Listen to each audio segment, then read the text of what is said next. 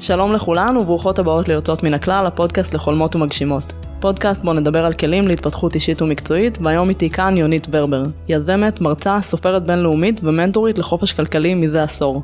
היי יונית, מה העניינים? היי, כיף להיות פה. איזה כיף שנפגשנו. אז אני קופצת ישר לתוך המים, בסדר? קדימה.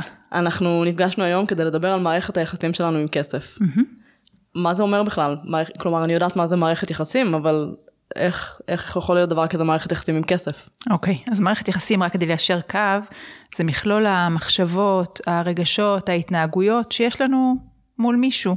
מערכת יחסים שלי עם עצמי, זה מחשבות, רגשות, התנהגויות שיש לי עם עצמי, בזוגיות, זה עם בן או בת הזוג שלי, ועם הילדים שלנו למשל, כמובן. חברים וכולי, ואותו דבר בדיוק עם כסף. איזה מחשבות, איזה אמונות, איזה תפיסות, איזה רגשות מעלה בי כסף, וגם איך אני מתנהלת איתו. החל מהוצאות שלי, דרך הכנסות, מינוף, השקעות, האם אני יודעת ליהנות מהכסף שלי, כמה ביטחון, כמה חופש הוא נותן לי בחיים, וכולי. אוקיי, ושאלה מתבקשת אני חושבת, כי כולנו יודעות, אני חושבת שכל מערכת יחסים שאנחנו מנהלות, בעצם השורשים שלה נעוצים אי שם בילדות שלנו, זה נכון גם לגבי כסף? חד משמעית. מערכת היחסים שלנו עם כסף נקבעת ברובה בילדות שלנו, מדברים שראינו, שמענו וחווינו בבית, והיא בעצם נטמעת לנו במודע ובלא מודע, הרבה ממנה גם בלא מודע, ובעצם לאורך כל החיים אנחנו גדלים עם אותן תפיסות שהיו לנו כילדים על כסף, ומתנהלים בצורה כלכלית עם אותן תפיסות מאז. זה יכול להיות מדברים שראיתי, למדתי, חוויתי מאמא שלי או מאבא שלי או מכל דמות משפחתית אחרת, אולי מסיפור על איזה דוד עשיר. זה יכול להיות קשור לסביבה שגדלתי בה, אם גדלתי בקיבוץ למשל.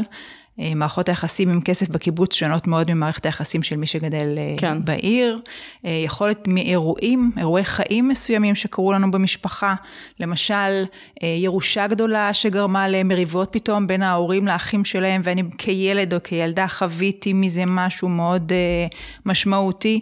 ומאוד משמעותי צריך לזכור שמדברים על משמעותי לילד או ילדה. אנחנו מדברים על תפיסות שמוטבעות בנו בילדות, ולכן זה לא כמו שהיום אני ואת יכולות להסתכל על איזשהו אירוע ולנתח אותו כמו בן אדם בוגר. אנחנו מנתחים את הדברים האלה כילדים, מסיקים מסקנות בתור ילדים, עם הכלים שיש לילדים, ולכן לפעמים הדברים הם קצת עם תפיסה ילדית, אוקיי? אז אני מבינה כל מה שאמרת, אבל בואי ניתן דוגמה ספציפית. אני אתן דוגמה מעצמי ותגידי לי אם זה הכיוון. אני למשל זוכרת שהרבה פעמים כשהייתי ילדה וביקשתי מאמא שלי לקנות משהו, לא יודעת, בגד או נעל או משהו, אז הרבה פעמים היא הייתה אומרת לי, לא עכשיו, בחודש הבא. עכשיו כשאני מקשיבה למה שאת אומרת, אז ברור לי שהמשפט הזה נשאר איתי, כי עובדה שאני בת 40 וזוכרת אותו, אבל אני לא מצליחה לעשות את החיבור לאיך הוא משפיע עליי היום. אוקיי, אז קודם כל השאלה איזה רגש עלה בך כשאמא שלך הייתה אומרת לך את זה. יכול להיות שהייתה אומרת לך את זה, והייתה אומרת, בסדר, פחות קריטי, יכול להיות שבה לא קרה כלום. אבל יכול להיות שבתור ילדה אולי זה היה מכניס אותך לאיזשהו לחץ, שאומר, רגע, למה לא עכשיו? אין לנו? אולי חסר כסף בבית? אולי אמא שלי לא רוצה לקנות לי? מה היא חושבת עליי? מחשבות ילדיות. כן, זו שאלה טובה. אני לא יודעת, להגיד לך את האמת, אני זוכרת אני חושבת שזה היה מעלה בי איזה בלבול כזה, כאילו למה בחודש הבא? ובעצם נאלצתי אני להשלים את התשובה, שאני לא בטוחה שהיא נכונה. נכון. איזו השלמה יש להם דרך אגב? שאין כסף ולכן בחודש הבא. אוקיי. אז ילד שגדל בחוויה של אין כסף, זה ילד שגדל עם איזשהו חוסר ביטחון כלכלי, שהוא חוסר ביטחון קיומי, לצורך העניין, אוקיי? אבל אם אמא שלך הייתה אומרת, ואנחנו חלילה לא מעבירים ביקורת, אלא מנתחים פה משהו סמי תיאורטי, כי אני לא מכירה לא את אמא שלך, וגם לא אותך לצורך העניין, אבל אמא שלך הייתה באה ואומרת, תשמעי, יש כסף ומשאב מוגבל כרגע בחיים שלנו, ואנחנו עושים סדרי עדיפויות, וכרגע בסדרי עדיפויות, והתקציב שיש לנו החודש, זה לא בראש סדר עדיפויות, הנה אני שם את זה למעלה בראש סדר עדיפויות לחודש הבא. אז גם הייתה נותן לך תחושה שהיא רואה אותך, והיא שומעת אותך, וזה מחכה לך שם, אני רואה את החיוך על הפנים שלך. את יודעת למה אני מחייכת? כי המשפט שאת אמרת, זה בדיוק מה שאני אומרת לילדים שלי, וזה כאילו עכשיו מתחברות לי שתי הנקודות האלה, כי זה איזושהי סגירת מעגל. נכון. כי אם הבן שלי למשל יש לו קטע, אני נוהגת באוטו שהוא בן, לא יודעת, 15 נניח, ובסדר לי עם האוטו הזה, והבן שלי בן 12 מבקש שאני אחליף אוטו. למה? לא יודעת, לא משנה. והתשובה שאני אומרת לו זה, אוקיי, יש לי כסף, עכשיו בוא נראה מה אני רוצה לעשות עם הכסף הזה. נכון. האם אני רוצה להחליף רכב, או שאני רוצה לקנות קרקע בזיכרון. לצורך העניין, בחרנו בקרקע בזיכרון, וברור שהוא מבחינתו, זה לא נכון, זאת לא הבחירה הנכונה, אבל אני מתווכת לו ומסבירה לו, שיש כסף, ואנחנו בוחרים מה לעשות עם הכסף, וכרגע זאת הבחירה שלנו, זה בסדר שהוא לא מרוצה ממנה. נכון. אבל זה מדהים מה שאמרת, אני פתאום מבינה למה אני מתנהלת ככה. נכון, ממש. שזה אחת הסיבות החשובות ללחקור את מערכת היחסים שלנו עם כסף, כי הרבה פעמים מה קורה, או שאני העתק הדבק של ההורים שלי, או שאני כל כך סבלתי ממשהו שאני אומר, אני הכי ההפך, אני 180 ההפך. כן. מה שתיארת פה עכשיו זה שאת עושה בדיוק ההפך, כי החסר עכשיו המשפט הזה. ופתאום את אומרת, רגע, אני עכשיו מבינה למה אני אומרת את המשפט הזה לילד שלי. ממש ככה. עכשיו, במקרה שלך, נתת לו תשובה מאוד טובה ומקדמת, אז זה אחלה. אבל לא פעם קורה שההפך שלנו, הוא לא בהכרח מקדם אותנו. אוקיי? אם אמא שלי הייתה, אני מדברת תיאורטית, אמא שלי הייתה מאוד חסכנית, שלא לומר, אני תפסתי אותה כילדה כקמצנית, אני רוצה להיות בדיוק ההפך, אני אלך ואני אהיה בזבזנית. כן. אוקיי? ואז בצורה לא מודעת, אני כל הזמן אלך ועשה קניות, והוציא כספים וכו', שזה לא מקדם אותי הלאה, ואני לא באמת מבינה שמה שמניע אותי במקום הזה, זה זה שבתור ילדה סבלתי מהקמצנות של אמא. אוקיי? ואמרתי, אני לא אהיה כמוה. אבל אולי לא עצרתי להגדיר איך אחרת כן כדאי שאני אהיה בצורה שהיא מקדמת. נכון. אז אוקיי, אז בואי ניכנס עוד קצת פנימה. אז יש עניין שהוא לא קשור רק לכסף, הוא בכלל בחיים שלנו, עניין של אמונות מגבילות. והנרי פורד אמר, בין אם את חושבת שאת יכולה, או שאת חושבת שאת לא יכולה, את צודקת. אז תוכלי לתת כמה דוגמאות בקשר לכסף לאמונות כאלה? בטח. אז קודם כל בואי נסביר מה זה אמונה מגבילה, לטובת מי שאולי לא מכירה את המושג הזה. אז אמונות זה כל מיני מחשבות שיש לנו על החיים, בכלל עלינו, על אנשים אחרים, על מה אמור לקרות בחיים האלה, והם איך אנחנו חושבים שזו האמת. אוקיי? ואמונות מקדמות, זה אמונות שכשאני מתנהלת לפיהן, הן מקדמות אותי לאן שאני רוצה להגיע, ואמונות מגבילות מגבילות אותי מלהגיע לאן שאני רוצה להגיע. אז אם אנחנו מדברים על ההיבט הכלכלי, אז אני בהנחה שהמטרה שלי היא להתקדם כלכלית בחיים, אוקיי? זו הנחה שחשוב להניח אותה פה. נכון. כן? אז יש אמונות שאם אני פועלת לפיהן, ופועלת בצורה לא מודעת הרבה פעמים לפיהן, הן מעכבות אותי מלהתקדם כלכלית. למשל, אם אני חושבת שבשביל להרוויח כסף, צריך לעבוד קשה והרבה. אוקיי? כמה כסף אני כבר אוכל להרוויח, אם זה מה שמנהל אותי מבפנים. אוקיי? לעומת, אם אני אאמין שאפשר לעשות כסף טוב, גם מדברים שבאים לי בקלות, אם אני רק אעבוד בצורה חכמה ונכונה, ולא הרבה וקשה. פתאום זה הופך את הלעבוד הזה למשהו שהוא הרבה יותר כיף, משהו שהוא הרבה יותר עם אנרגיה, עם עשייה, אני יכולה להחזיק במעמד הרבה יותר לזמן ארוך, כל ההתנהלות שלי תהיה שונה, ובהתאם לזה גם התוצאות שאני אייצר.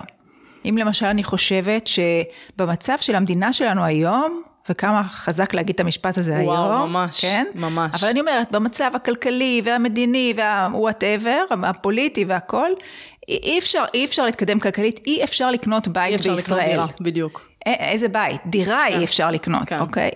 דור שלם מסתובב פה, בני 20 פלוס היום, שאומרים אי אפשר לקנות דירה בארץ. גם בני 30 פלוס. נכון, אבל עובדתית. אנשים קונים דירות בארץ. נכון, ויותר מאחת אפילו. נכון, אז זאת אומרת שאפשר, אבל אם אני מאמינה שזו האמת, שאי אפשר לקנות דירות, אני בחיים אני לא אבנה לעצמי תוכנית כלכלית לקנות דירה, כי אני לא מאמינה בך שאפשר. אז זה מגביל אותי מלהגיע לאן שאני רוצה להגיע. וואו, זה ממש חזק מה שאת אומרת. נכון. כי באמת רואים אנשים כאלה, כשאת מעלה את זה ככה מהתת מודע למודע, אז באמת אני חושבת שיש סביבי אנשים שמדברים במה אי אפשר, ויש כאלה שמדברים במה כן אפשר, וזה לא רק בקשר לכסף, זה איזושהי תפיסת חיים. לגמרי. מה שחשוב לי להגיד זה שהתפקיד שלי, כמו שאני רואה אותו באמת פה, לפחות בפודקאסט הזה, זה להעלות את הדבר הזה מהלא מודע למודע. למה? כי מודעות היא השלב הראשון וההכרחי ליצירת כל שינוי. אם אני רוצה לשנות את המצב הכלכלי שלי, אני חייבת להתחיל מאיזושהי מודעות למה מנהל אותי. אני אלך עוד רגע צעד אחד אחורה ואני אגיד, המצב הכלכלי שלי הוא לא רק אוסף הפעולות, מה אני עושה, הכנסתי 100 שקל, הוצאתי 50 שקל, נשארתי עם 50, זה לא רק זה, זה הרבה יותר עמוק מזה, זה כל הפסיכולוגיה שיש מאחורי זה, כל המערכת היחסים שיש לי עם כסף, כי כמה כסף יש לי בבנק, הוא שיקוף של מערכת היחסים שלי עם כסף, ואם נחזור למה שבהתחלה אמרנו, מה זה מערכת היחסים עם כסף, אז כמה כסף יש לי בבנק, זה שיקוף, זה מראה, למה אני חושבת על כסף, איך אני מרגישה אל מול הכסף, איך אני מתנהלת איתו. והרבה פעמים הדברים האלה הם לא מודעים, ואז אני עושה כל מיני פעולות שהם לא, אני לא יודעת אפילו למה אני עושה אותם, ואני לא עוצרת לשאול למה אני עושה אותם. וברגע שנבין שאם אני אעצור לשאול, רגע, למה אני עושה את הקנייה הזאת עכשיו, אני חייבת אותה, היא מקדמת אותי, היא לא מקדמת אותי, כבר רק בעצירה הקטנה הזאת, אולי זה משהו שלמדתי מאמא שלי, אז אולי זה רלוונטי לתקופה שאמא שלי חיה, ולחיים שלה ולא לחיים שלי. וככל שאני אהיה יותר מודעת, אני אדע לראות את הדברים האלה, ואני אוכל לבחור אם זה מקדם אותי או לא מקדם אותי, ומה שלא מקדם אותי, אני אוכל לבחור, לפעול אחרת, להתנהג אחרת, לחשוב אחרת, להרגיש אחרת וכו'. כן. מה שאת אומרת על כסף, שחשבון הבנק משקף את המחשבות שלי, זה מאוד מתקשר למה שדיברתי עם דוקטור מתי הרלב בפרק השני. היא אמרה משפט, המציאות משקפת את התודעה.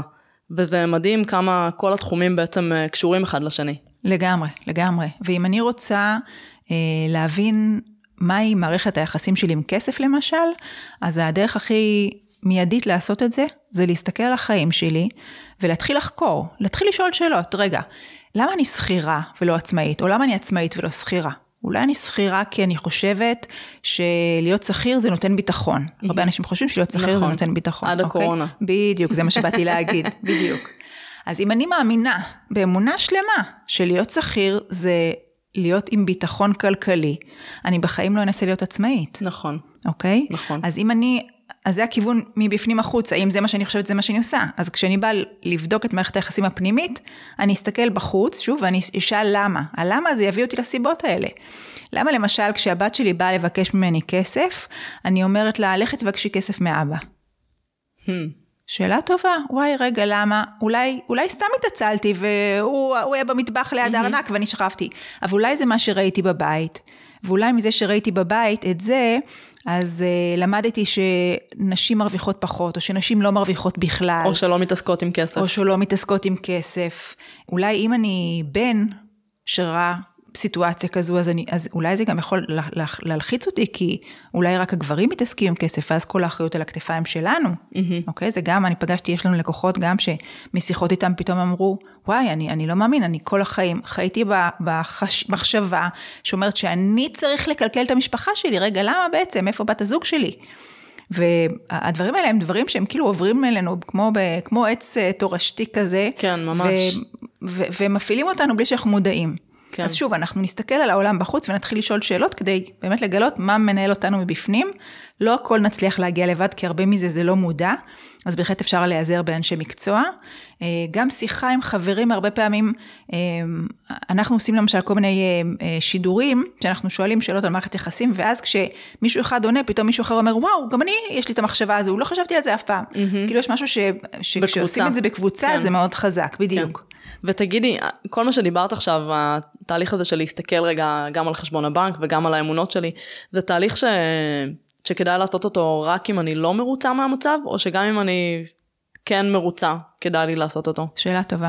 אני מאמינה שהחיים שלנו, עד לרגע שאנחנו נעצום את העיניים יום אחד, הם צמיחה מתמדת. ושמה שלא צומח, נובל. נכון. ואני מאמינה שכל בן אדם, בכל מצב כלכלי ובכל רמת תודעה מודעת ככל שתהיה, תמיד יש מה ללמוד ותמיד יש מה להתקדם, ותמיד יש ממי ללמוד גם. כן. אז אני מאוד אוהבת ללמוד כל הזמן, אני לומדת, כשאני מרגישה שמיציתי למידה ממורה מסוים או מספר או מקורס, אני מחפשת את הבא בתור שיעלתי עוד רמה ועוד רמה ועוד רמה. אני ממש מסכימה עם מה שאת אומרת. כן, וזה בלי קשר לזה שאני מרוצה מאוד והכל בסדר, טפו, אני שמחה מאוד עם המצב שלי איפה שאנחנו היום, שהגענו אליו, בדיוק בזכות הצעדים האלה, של הגברת המודעות ולהתחיל לפעול בהתאם. כן, אז אוקיי. אני לוקחת אותך חצי צעד אחורה. אוקיי. בואי תגידי כמה משפטים כאלה, כמה אמונות כאלה בסגנון שאמרנו, נשים לא מתעסקות עם כסף, אפשר להשיג כסף רק בעבודה קשה. על נשים או בכלל? בואי נתחיל עם נשים. אוקיי. או בואי נתחיל עם בכלל, מה שנוח לך. בואי נתחיל גם וגם, בקיצור. אוקיי. אז זה החל מהמוכרים של מרבה נכסים, מרבה דאגה. להבדיל למשל ממרבה נכסים, מרבה הכנסות, מרבה נכסים, מרבה שמחה. אוקיי, יש כל כך הרבה. החל אמרנו בשביל כסף צריך לעבוד קשה. נשים לא מתעסקות עם כסף, נשים לא מבינות עם כסף. אם לא ידעתי מתמטיקה בבית ספר, אני לא אצליח להתעסק עם כסף. לא יפה לדבר על כסף, זה לא מכובד, זה לא ראוי, זה לא ערכי וכו'. אם אני אתאשר, אני כנראה אאבד את הערכים שלי. הילדים שלי יאבדו את הערכים. איזה ערכים יהיו לילדים שלי אם אני אהיה מלאת כסף? כי כל העשירים מושחתים. כי כל העשירים מושחתים למשל, אוקיי? כל המחשבות שיש לנו על עשירים ואושר, הם בטח גנבו, הם חייבים לרמות, כל המחשבות האלה, איך אני אוכל להתקדם כלכלית ולהגיע לאושר, אם זה מה שאני חושבת על אושר? אוקיי, כל הדברים האלה. דיברנו על אמונות של הסביבה והמדינה. במדינה שלנו אי אפשר להתאשר, המצב הכלכלי של היום אי אפשר להתאשר, והרי המצב הכלכלי שלנו לא באמת קשור למצב של המדינה. נכון. הרי בכל שלב של המדינה יש תמיד עשירים. תמיד עשירים ותמיד פחות. נכון, אני יכולה לבחור איפה נכון. אני רוצה להיות, שזה משפט שקשה לשמוע אותו לפעמים. נכון. אבל זו האמת. כן, זה כאילו קצת האשמת הקורבן, אבל לא באמת. אני אף פעם לא מדברת במילים של האשמה, כי האשמה זה מסתכל אחורה לעבר. אני בקטע של לקחת אחריות. אף פעם לא אמרו לי, עד גיל מאוד מאוחר, שאני יכולה לבחור את המצב הכלכלי שלי. ופתאום כשאמרו לי את זה, אמרתי, וואו, רגע, מה זאת אומרת? אני יכולה לבחור להיות עשירה? איך עושים את זה? אוקיי, זה דווקא יש בזה משהו מאוד משמח, כשמסתכלים קדימה ולא אחורה. נכון.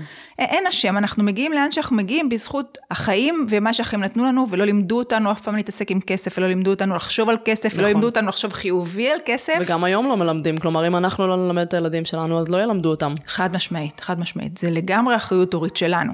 אבל בשביל שאני אוכל ללמד את הילדים שלי, אני חייבת קודם כל ללמוד בעצמי, ואז להיות מודלינג לילדים שלי. נכון. עוד מחשבות או שהם... לא, נראה לי שכל אחת יכלה למצוא את עצמה בתוך הדוגמאות האלה. אני גם חושבת שאפשר לתת תרגיל למאזינות, ולהגיד להם פשוט תעשו השלמה למשפט. כסף הוא, עשירים הם, אני, היכולת שלי להרוויח היא, כל מיני משפטים כאלה שממש תנסו לראות מה עולה לכם בשלוף. בדיוק, מהבטן בשלוף, ואתם פתאום תתחילו להגיד, וואי, מה, את זה אני מאמינה על כסף, איזה קטע. לי למשל הייתה אמונה, אני לא ידעתי הרבה מאוד שנים, האמונה שאומרת שאני לא יכולה להרוויח יותר מההורים שלי. מאיפה האמונה הזו מגיעה? גם איך לא ידעתי ממנה כל החיים. כן. גיליתי אותה במקרה בגיל 36, הייתי בכנס, כנס שעוסק בנושא הזה של המיינדסט שלנו, מיינדסט על כסף, ועומד המרצה על הבמה, ומקריא משפטים, ואנחנו צריכים בקהל, כל אחד לסמן 1 עד 10 כמה זו האמת עבורנו. ופתאום הוא אומר, אני לא יכול להרוויח יותר מההורים שלי. וכאילו הרגשתי פתאום את המוח שלי, כמו באיזה סרט, עפתי לגיל 11. גיל 11, היום האחרון של החופש הגדול, בין כיתה ה' לו', בדיוק סיימתי את העבודה הראשונה שלי, עשיתי בייביסיטר, כל החודשיים של החופש עשיתי בייביסיטר, על איזה 2 אחיות, וקיבלתי את המשכורת הראשונה שלי, 90 שקלים של פעם, אני זוכרת את זה, כי אחר כך קניתי לי עם זה מעברר לחדר. וואו. כן, זה היה מאוד משמעותי עבורי, ובאתי הביתה בשמחה עם המלנת אלפים כסף שיש לי, לאמא שלי, שהיא הייתה כל השנים מורה במשרד החינוך, ואמרתי לה, אמא תראי, וזה, וגם התחלנו קצת לדבר, ושאלתי אותה, אמא כמה כסף את מרוויחה, והיא אמרה לי, כנראה כמה אלפים, כמה כבר מורות לאומנות מרוויחות, כן. אבל הילדה בת ה-11 שהייתי, זה היה נשמע סכום כל כך הזוי, לעומת ה-90, שאמרתי לעצמי, וואו, בחיים אני לא יכולה להרוויח כל כך הרבה כסף. וזהו, ברגע הזה, הדבר הקטנצ'יק הזה מתקפסל, ונכנס למוח, ויושב שם, ואתה לא יודע את זה. והרבה שנים הייתי שכירה, הייתי מרצה באקדמיה, אבל כשיצאתי מהאקדמיה ופתחתי את העסק, התחלתי את העסק עם ספרים והרצאות, וכאילו הייתי מרוויחה כמה אלפים כל חודש, 3,000, 4,000, 5,000, 7,000 זה היה הרבה, ולא הצלחתי לשבור איזושהי תקרת זכוכית, ולא הבנתי למה, והלכתי ולמדתי מחירות, והלכתי ולמדתי שיווק, והלכתי רואה חשבון, ולא הצלחתי למצוא את זה. ובאותו כנס פתאום קלטתי, שיש לי אמונה שאומרת שאני לא יכולה להרוויח יותר מההורים שלי. מדהים. ואלה היו המספרים, כאילו זה אמרנו, החשבון בנק זה מראה של הבפנים. ובאותו כנס עשיתי בחירה שזה לא משרת אותי יותר, ואני רוצה להחליף את זה באמונה אחרת, שאומרת שאני יכולה להרוויח כמה כסף שבא לי. ותוך שבועות, החשבון בנק של העסק קפץ בעשרות מונים, והוא גם הגיע לשלבים שגם יצרנו הכנסות של 1,000,000 ש"ח בשבוע, של מחירות. וואו. כי די, זה כבר לא היה שם, והייתה שם אמונה אחרת, שאומרת שאני יכולה להרוויח כמה כסף שאני רוצה, אז זה אומר שאני יכולה לעבוד כמה שבא לי, ואני יכולה לתמחר איך שבא לי, ואני יכולה לעשות איזה שיתופי פעולה שבא לי, ובסופו של דבר זה נותן את התוצאה שלו בשורה התחתונה בבנק, בחשבון בבנק. מדהים. כן. ממש. כן. מה שממש מדהים פה בעיניי זה שכמו שאמרת קודם, זה איזשהו אירוע קטן וכאילו לא משמעותי, ופתאום הוא פגש אותך 30 שנה אחרי. נכון. ובעצם גילית, 30 שנה אחרי, גילית שהוא השפיע עלייך, כלומר שהוא משפיע עלייך. חד משמעית. בגלל זה אני אומרת, עד לפני, כמה שנים לפני כן, שנה, שנתיים לפני זה, אף אחד לא אמר לי, שנייה, בואי תעצרי, תחשבי למה את מתנהלת. ואני הייתי בן אדם שמתנהל בסדר, כאילו by the book. כן, כן. אף פעם לא הייתי במינוסים, ותמיד, הכנסות, הוצאות, אבל לא, אף פעם, לא עשו לי את השיחות האלה בכלל, לא היה לי במודעות בכלל, שאפשר לעצור לשאול מה האמת, מה לא האמת, מאיפה זה מגיע, למה אני פועלת ככה ולא אחרת. וברגע שאתה מתחיל לשאול את זה, ואתה סקרן, וזה בעיניי זה כמו להיכנס לחנות ממתקים, כי כאילו, וואי, גם זה וגם זה, ואתה לומד ואתה מבין, ועל עצמך, ופתאום אתה צומח, ואתה בן אדם גדל, ופתאום כשנפתחת לך התודעה, פתאום מעניינים אותך יותר ויותר דברים על כסף, אז אתה רוצה ללמוד עוד ועוד תחומים, אז אתה משפר את היכולות שלך, אז הכל זה כזה, כדור שלג מתגלגל חיובי במקרה הזה, ששוב, שבסופו של דבר מגיע לשורה התחתונה של הבנק. אני חייבת להגיד שרואים על הפנים שלך בתנועות גוף שלך, שהנושא הזה הוא ממש בליבך. זה ממש, כל כך כיף לראות. הוא בהרבה יותר מליבי, כן. וזה בעיניי, אני אגיד לך גם למה זה. כי עבורי, כסף זה חופש. כן.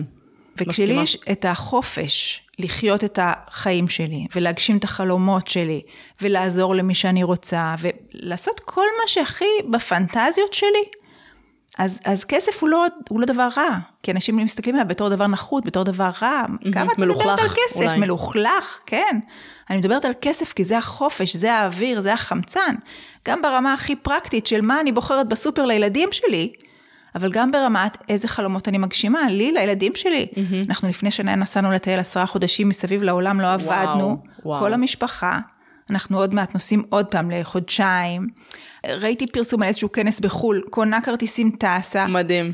אז אני מספרת את זה לא כדי להשוויץ חלילה, כדי לבוא להגיד, כשמדברים על כסף, זה לדבר על החיים שלכם. יש משפט יפה באנגלית שאומר, it's not about your money, it's about your life. וזה בדיוק זה. כן. זה עבורי כסף, זה אנרגיית החיים. לא, שוב, לא מהמקום רוחני.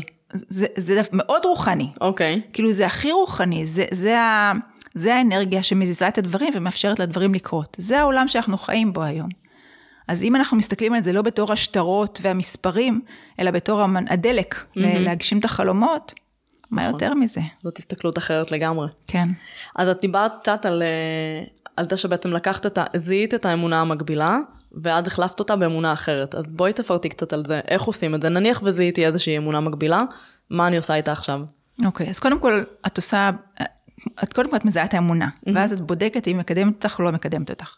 אם את מבינה שהיא לא מקדמת אותך, את עושה בחירה. אני רוצה להישאר איתה עדיין, מותר לך, או להחליף אותה. להחליף אותה, מה אנחנו עושים? אנחנו מחליפים אותה באיזשהו משפט אחר, איזושהי אמונה אחרת, שכן מקדמת אותי. עכשיו יש לזה כל מיני כללים, כמו למשל, זה צריך להיות משפט שמנוסח בלשון הווה, בגוף ראשון, הוא מדבר עליי, אוקיי, אני לא יכולה להגיד שצחי בא לי, כן? שצחי יהיה ככה וככה, לא, זה לא קשור, הוא עם האמונות שלו. אז זה עליי, וזה בגוף ראשון, וזה משפט חיובי, וזה לא כולל את המילים לא ועל, כי הלא מודע שלנו לא קולט אותם. אני צריכה גם להאמין למשפט הזה.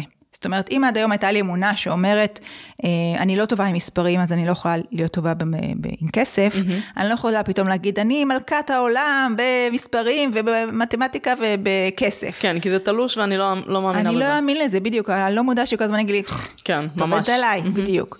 אז אני צריכה כן למצוא משהו שמקדם אותי, ולפעמים זה גם כמה שלבים. אז בהתחלה אני אאמין שאני אולי לא טובה במספרים, בסדר? אז את זה אני שמה בצד, אבל אני אאמין שיש לי יכולת ללמוד חומר חדש, אז אני יכולה ללמוד גם איך להתנהל עם כסף. זה כבר מקום אחר לגמרי. נכון. אז אני לא אומרת שאני אלופת העולם, אבל אני אומרת, היי, אני מוכנה ללמוד את זה למשל, אוקיי? ואולי השלב הבא יהיה קל לי ללמוד חומר חדש, ואני נהנית מללמוד על כסף.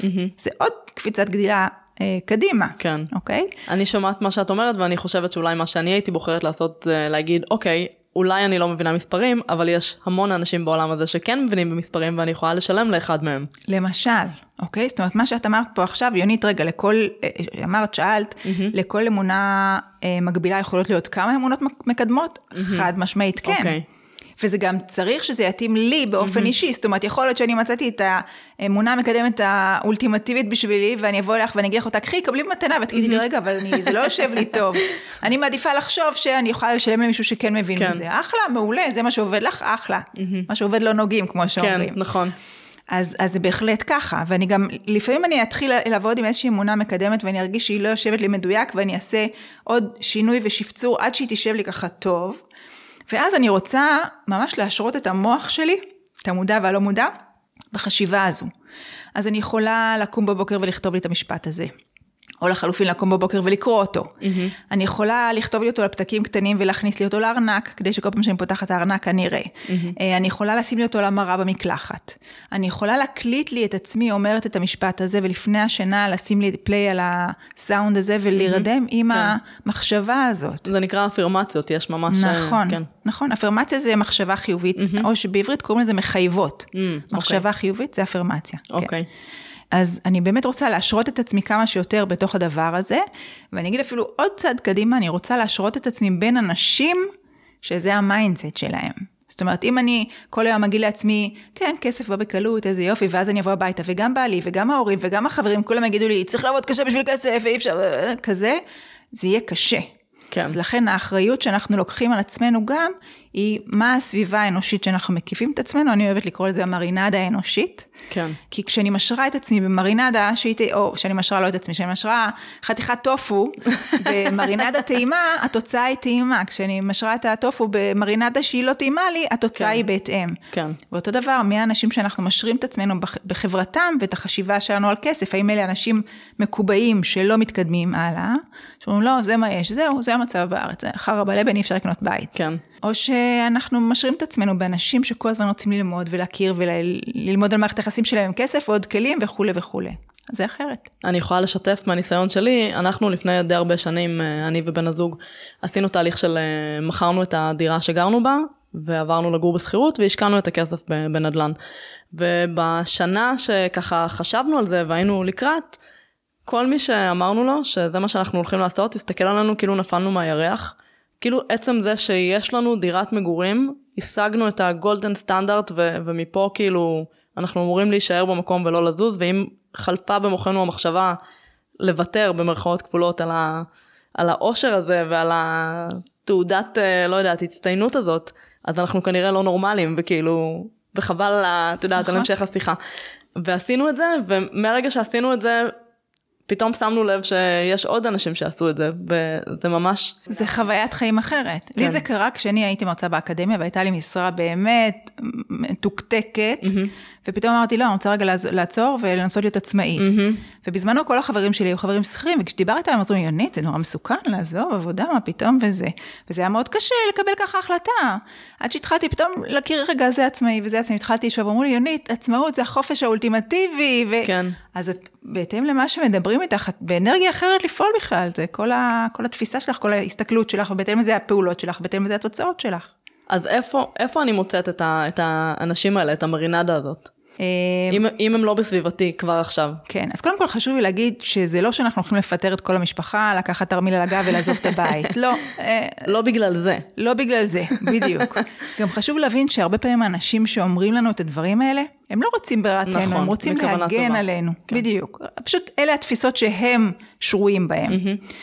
ולכן אני לא באה ואומרת לא, אל תתגרשו לא בגלל זה, ולא אל תפסיקו להיות חברים של חברים שלכם, אלא קודם כל תמננו מה אתם מדברים עם מי. דבר שני, באמת תחפשו בצורה אקטיבית את האנשים שזו השפה שלהם וזה המיינדסט שלהם.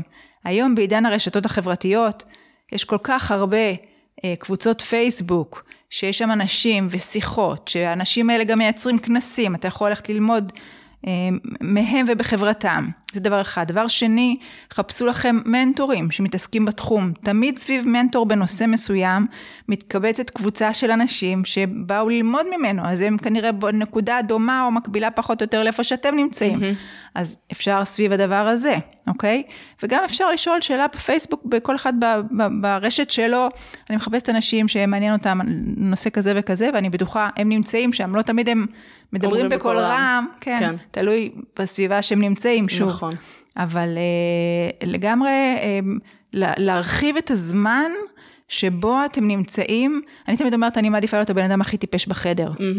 כדי ללמוד מכל מי שבסביבה שלי. לגמרי. וזה, תאמצו את המשפט על זה בהקשר של כסף.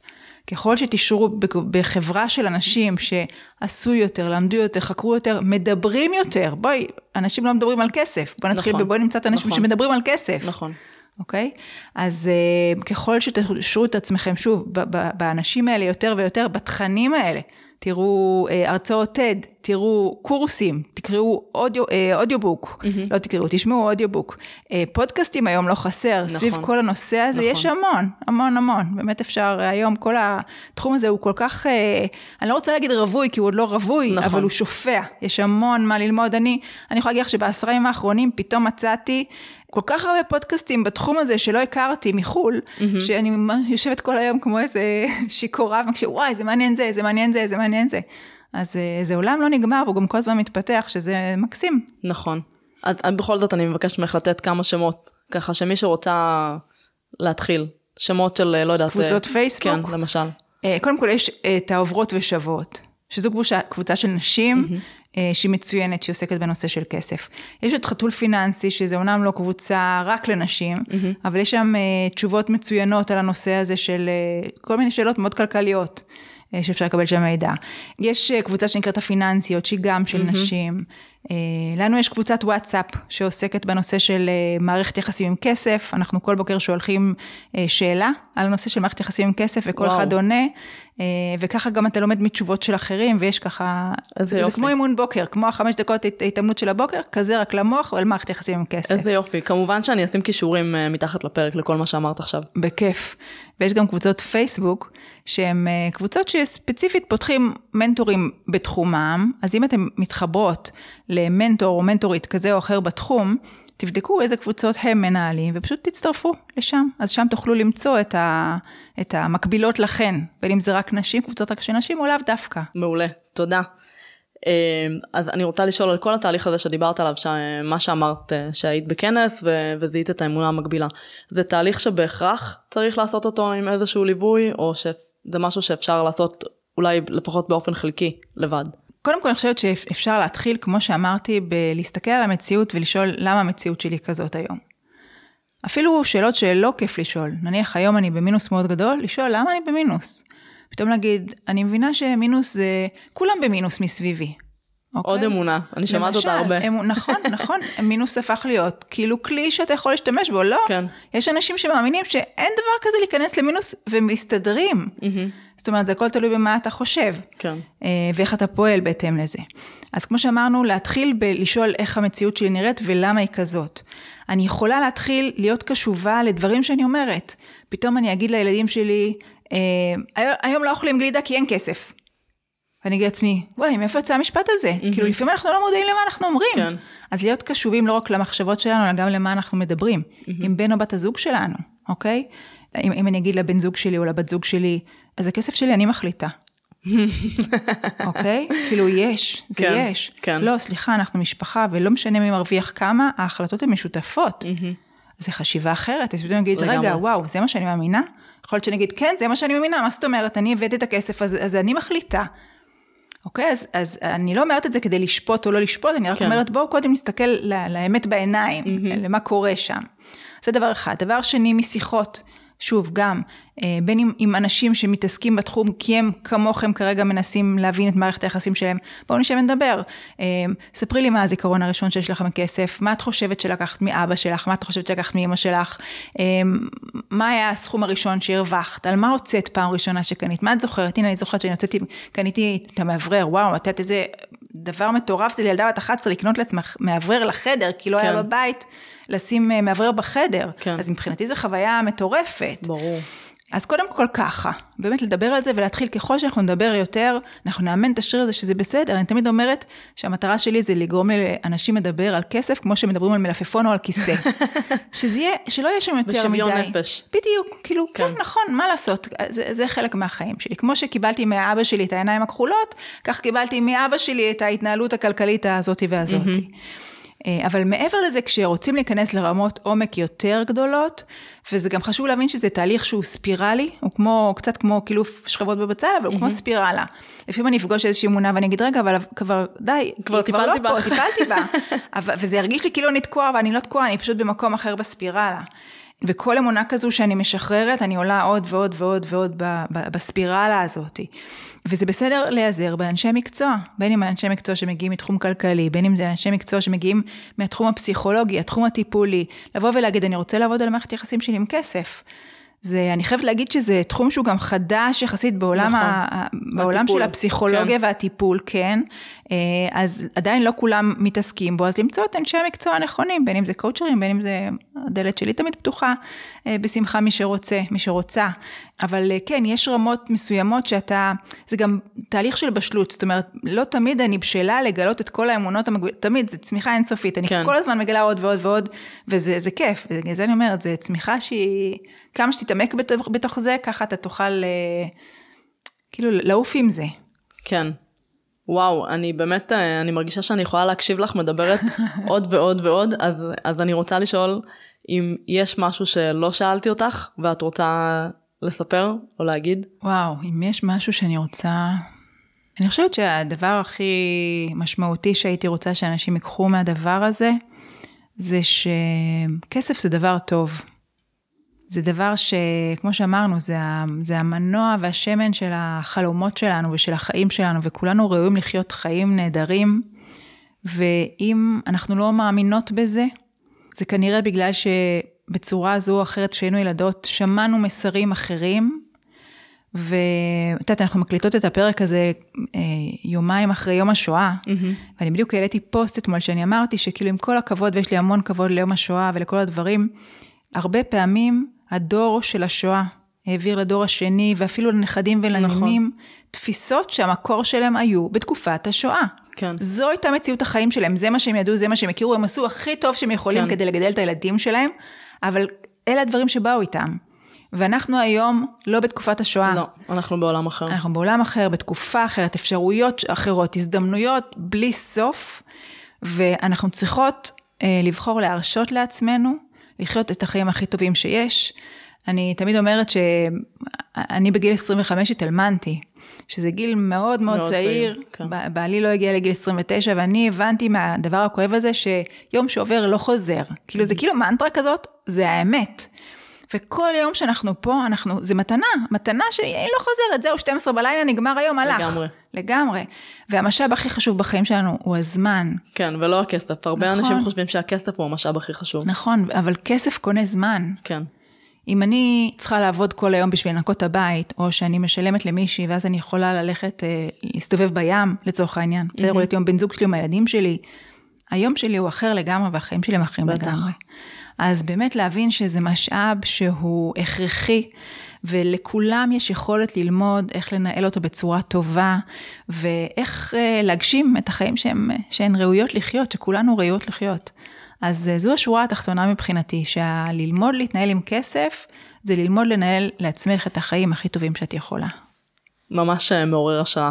תודה. ואני מבקשת עוד שורה מתחת לשורה התחתונה. אוקיי. את הצעד האחד הקטן, שאת חושבת שנכון לכל אחת שרוצה אולי לשנות משהו במצב שהיא נמצאת בו היום ולזוז קדימה, מה הצעד האחד, ובכוונה אני אומרת קטן כדי שזה יהיה אפשרי לביצוע.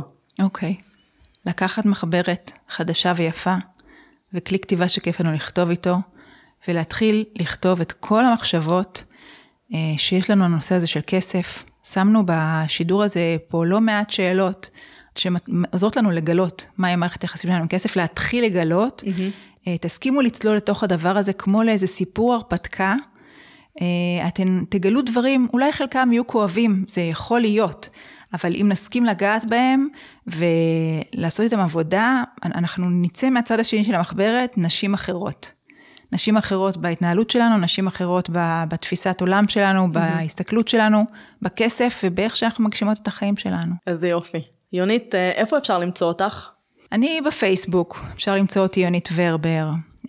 יונית ורבר.com זה גם דף שלנו. יש לנו הרבה מאוד ספרים שאנחנו מוכרים באמזון העולמית, אפשר לכתוב, באנגלית אבל, אפשר לכתוב יונית ורבר באמזון העולמית, יעלו הרבה ספרים שלנו. האימייל שלנו זה info@optogrow.com, optogrow זה האתר שלנו גם כן, שלנו, שלי, אבל העסק הוא שלי ושל צחי, האתר הוא עדיין רק שלי כי יש לו אתר נפרד בינתיים, גוגל, הכי טוב תמיד גוגל, מעולה. גוגל, פודקאסטים שהתראיינתי בהם. כן. ככה אני הגעתי אלייך דרך פודקאסט ששמעתי אותך. שהקשבת, נכון? כן. איזה כיף שזה קרה. לגמרי. אז בסדר, כמובן שאני אשים קישורים לכל מה שציינת עכשיו, ואני רוצה להגיד לך תודה רבה. זה היה ממש ככה פותח את הראש והמחשבה. איזה כיף. תודה, יונית. בכיף, תודה רבה. ואני פה לכל שאלה, מי שצריכה. תודה. תודה רבה. ביי ביי.